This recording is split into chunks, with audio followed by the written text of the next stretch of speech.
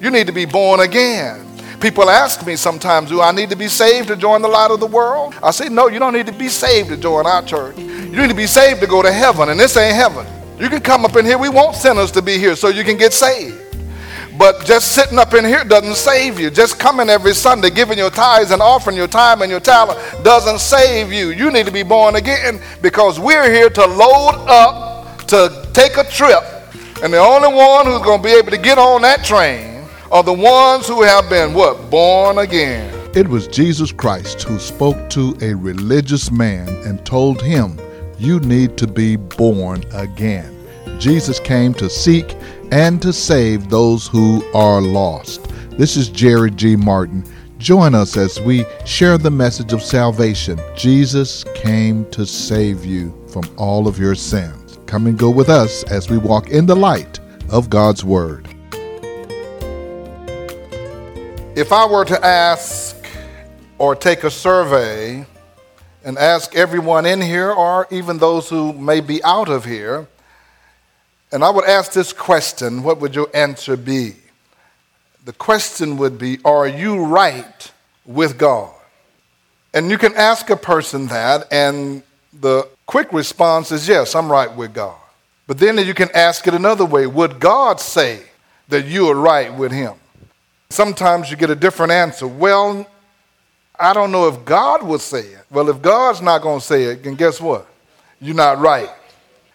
Job asked this question of God in his 9th chapter, verse 2. He asked, you don't have to turn there, he said, how can a man be right with God?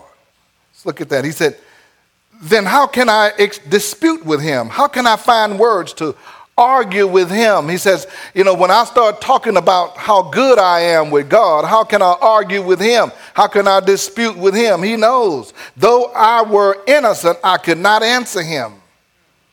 I could only plead with my judge for mercy. Even if I summoned him and he responded, I do not believe he would give me a hearing. He would crush me with a storm and multiply my wounds for no reason. He would not let me regain my breath, but would overwhelm me with misery.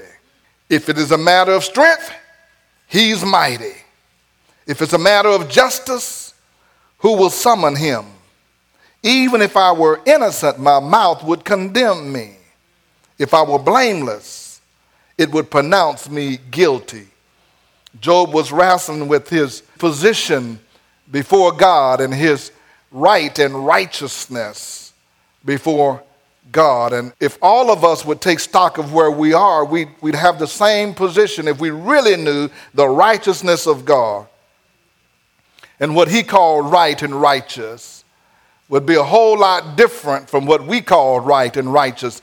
The Bible tells us that his ways are not our ways. His thoughts are not our thoughts. And we might feel like we might be right, but it is the judge who determines whether we are right or wrong. Because God is the Almighty, Job wondered how a person could ever approach him. He's the Almighty God. He's the Holy God.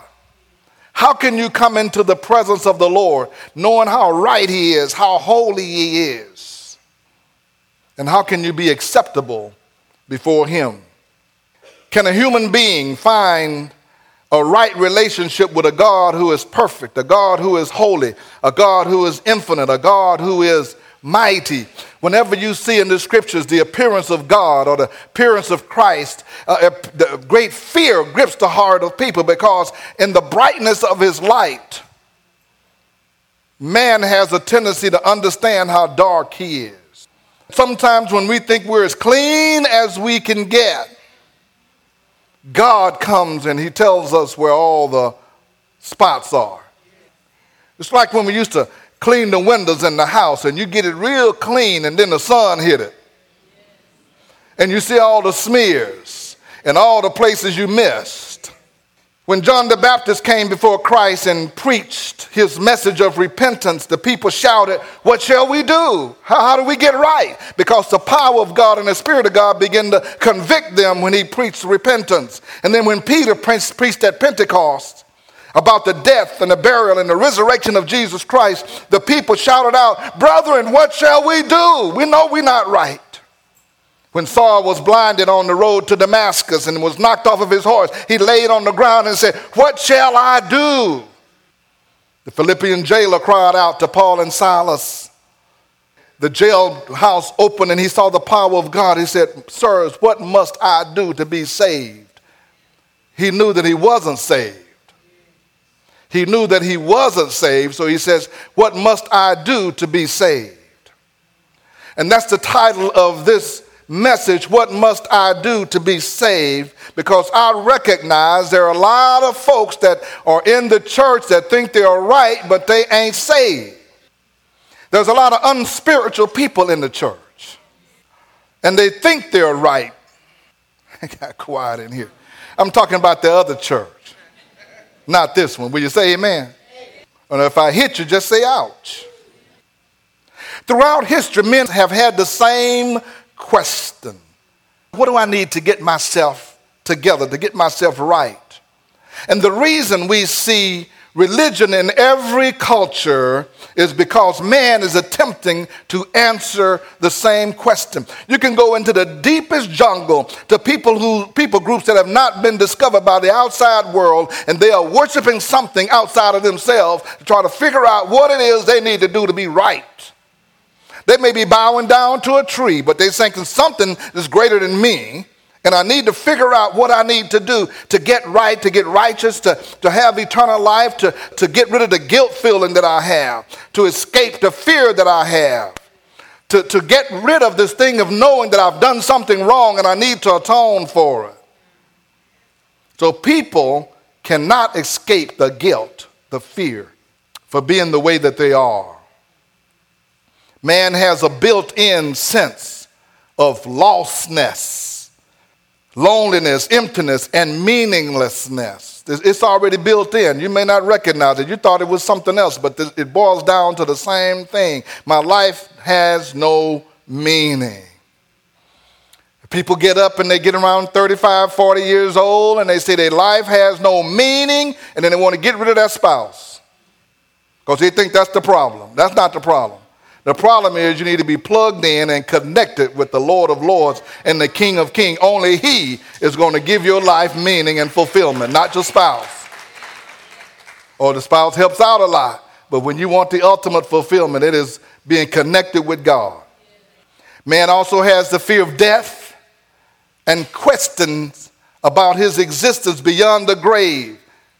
He wants to know, what's beyond the grave? What about life after death? We know within our hearts that when we die, that's not it. We may not know exactly what it is, but we know that ain't it. There's something. We've heard about ghosts and spirits. You talk about scared to go to bed.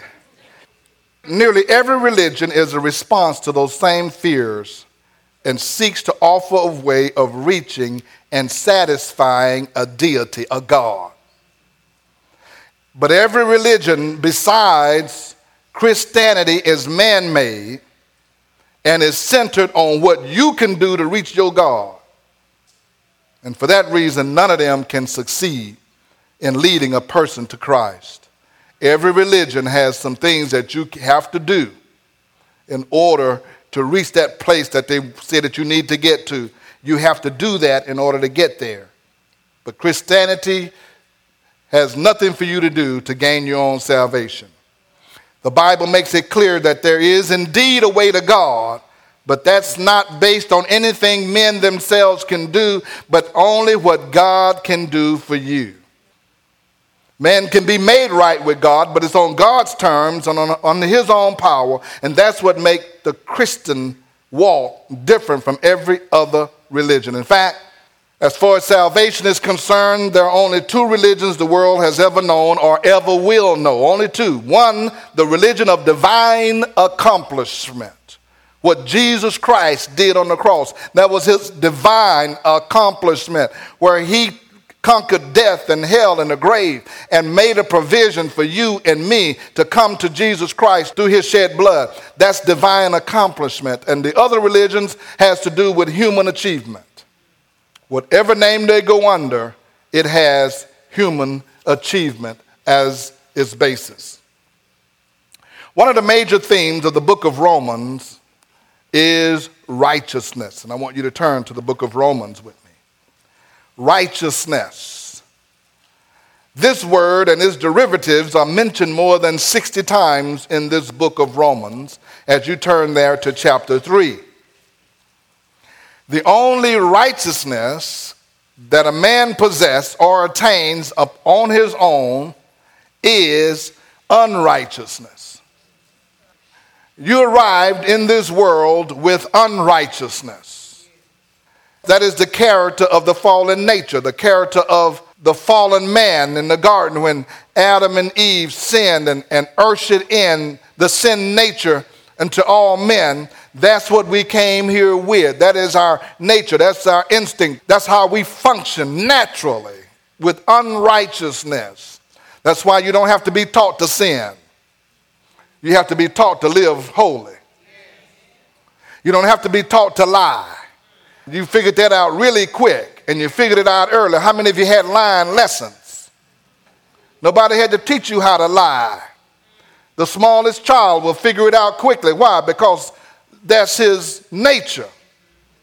You don't have to teach you how to steal, because it's a nature that wants something that belongs to somebody else that you can get when you don't have any money. You'll just look to the left and look to the right, and then you'll take it. Now, I tell you, you know it's wrong, or else you wouldn't look to the left. And you wouldn't look to the right, so you know that it's wrong. What are you looking for? To see if anybody's doing what? Looking. And even the youngest child will do that, so they know that it's wrong, but they do it anyway. That is that unrighteousness and that unrighteous nature. Isaiah said this: man's righteous deeds, your righteous deeds, are like filthy garments, referring to the menstrual cloth. That's what your righteous deeds look like before God. If we, the sinful men, ever have the opportunity to get right and righteous, it is only because of the mercy and the grace that God can provide to us. So let's look at one such verse in Romans that teaches us that God can provide his righteousness. Romans chapter 3, I want to begin at verse 21. Paul in this passage had began his letter to the Romans in chapter 1 talking about God's righteousness. And then in chapter 1, the latter parts, verses 18 and following, he talks about the unrighteousness of the Gentiles. They've been turned over to a reprobate mind, a mind that is no mind, and they were doing all kinds of things. That was the Gentiles. And then in chapter 2, he talks about the unrighteousness of the Jews. And then he talks here about the righteousness of God by starting here in verse 21 by saying, but now a righteousness from God apart from law has been made known, to which the law and the prophets testify. This righteousness from God comes through faith in Jesus Christ to all who believe. Why do we want to talk about this righteousness today? Because as the Jewish people to whom Paul was addressing this was accounting their practices under the law, their rituals, their obedience and their sacrifices to the law, they were counting that as their righteousness. And Paul wanted to point out to them that all the activities and the things they were doing did not account for their righteousness, but they had a righteousness that would come from God through Jesus Christ. So in this verse, he begins to open the window of divine grace to show to those who were attempting to reach God by their own strength, by following the law and the rituals prescribed by the law, but they would always fall short. Paul said that this righteousness that God imparts to believers is apart from the law. That law referred to legalism, the strict self-dependence upon one's own effort to be good and right and righteous, the legalism. And some of you grew up in churches where there was legalism to try to make you be right with legalism. They said if you didn't wear any makeup, you were saved. once you get saved, you don't wear no makeup. You have to dress a certain way and act a certain way and do a certain thing. And then they begin to account that to you as righteousness as long as you looked holy. And you didn't cuss and chew and smoke. So you looked holy because you fulfilled those acts of the law in that particular church. Or if you came to church every Sunday and you came to the mourner's bench and you were 12 years old, 11 years old, and they said you had to do what? Be baptized. Y'all know what they said they had to do. Whether you were saved or not, they were going to dunk you. So you were 12 years old and you had to play it off because they tell you you had to get baptized. So go to the mourner's bench and get religion. And if you didn't get it, one guy told me, he said, well, I didn't get it, but they told me I couldn't get up until I did, so I faked it. So I was 12. Me and my brother said, come on, I'm going to say I got it if you got it. He said, okay. Because they kept making us go back every week till we got religion. So he said, I got religion. I got religion. They said, okay, you good. Now you can be baptized. You're good. Why? You touched that base. You stamped that. You took care of that. Now that's all you need to do. You're okay. You're good forever. That's the law. So his main point is that the righteousness that God gives to believers is entirely apart from obedience to the law, even though the law was good. And people still try to reach God today by fulfilling the law. Some will get baptized and then say they are righteous. But baptism doesn't save you. Just because you get baptized don't mean you saved. You can go down a dry devil and come up a wet devil. That don't save you. You don't get baptized to be saved. Now, once you get saved, you need to be baptized to indicate to the public that I have given my life to Christ and I'm making a public declaration of what has happened privately in my life and in my heart. Some will join a church and then say they are righteous. But joining a church don't make you any more righteous than sitting in a garage make you a car. Just because you join a church, it doesn't make you righteous. The devil goes to church. Some bring him with him. Going to church and joining the church and giving the preacher your hand or going to newcomers class don't make you righteous.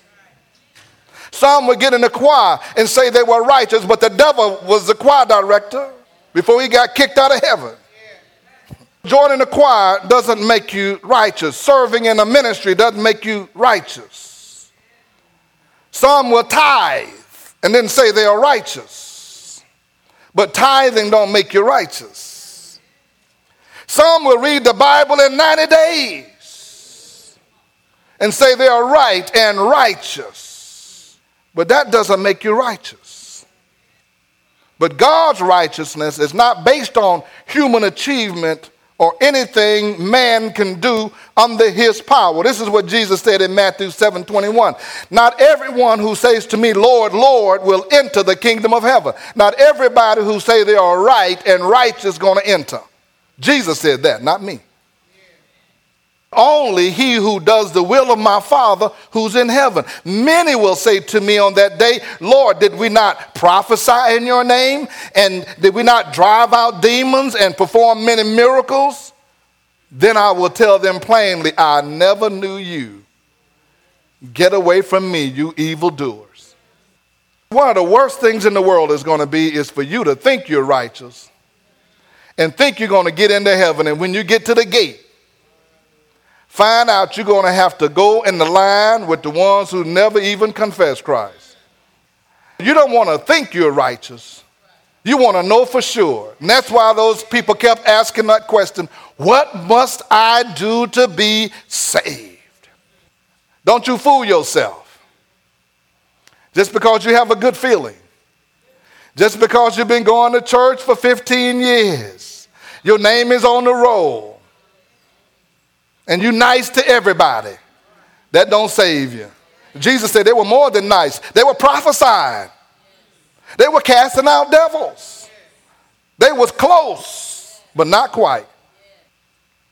Paul tells him in our text, but now a righteousness from God apart from the law has been made known to which the law and the prophets testify. This righteousness comes from God through faith in Jesus Christ to all who believe.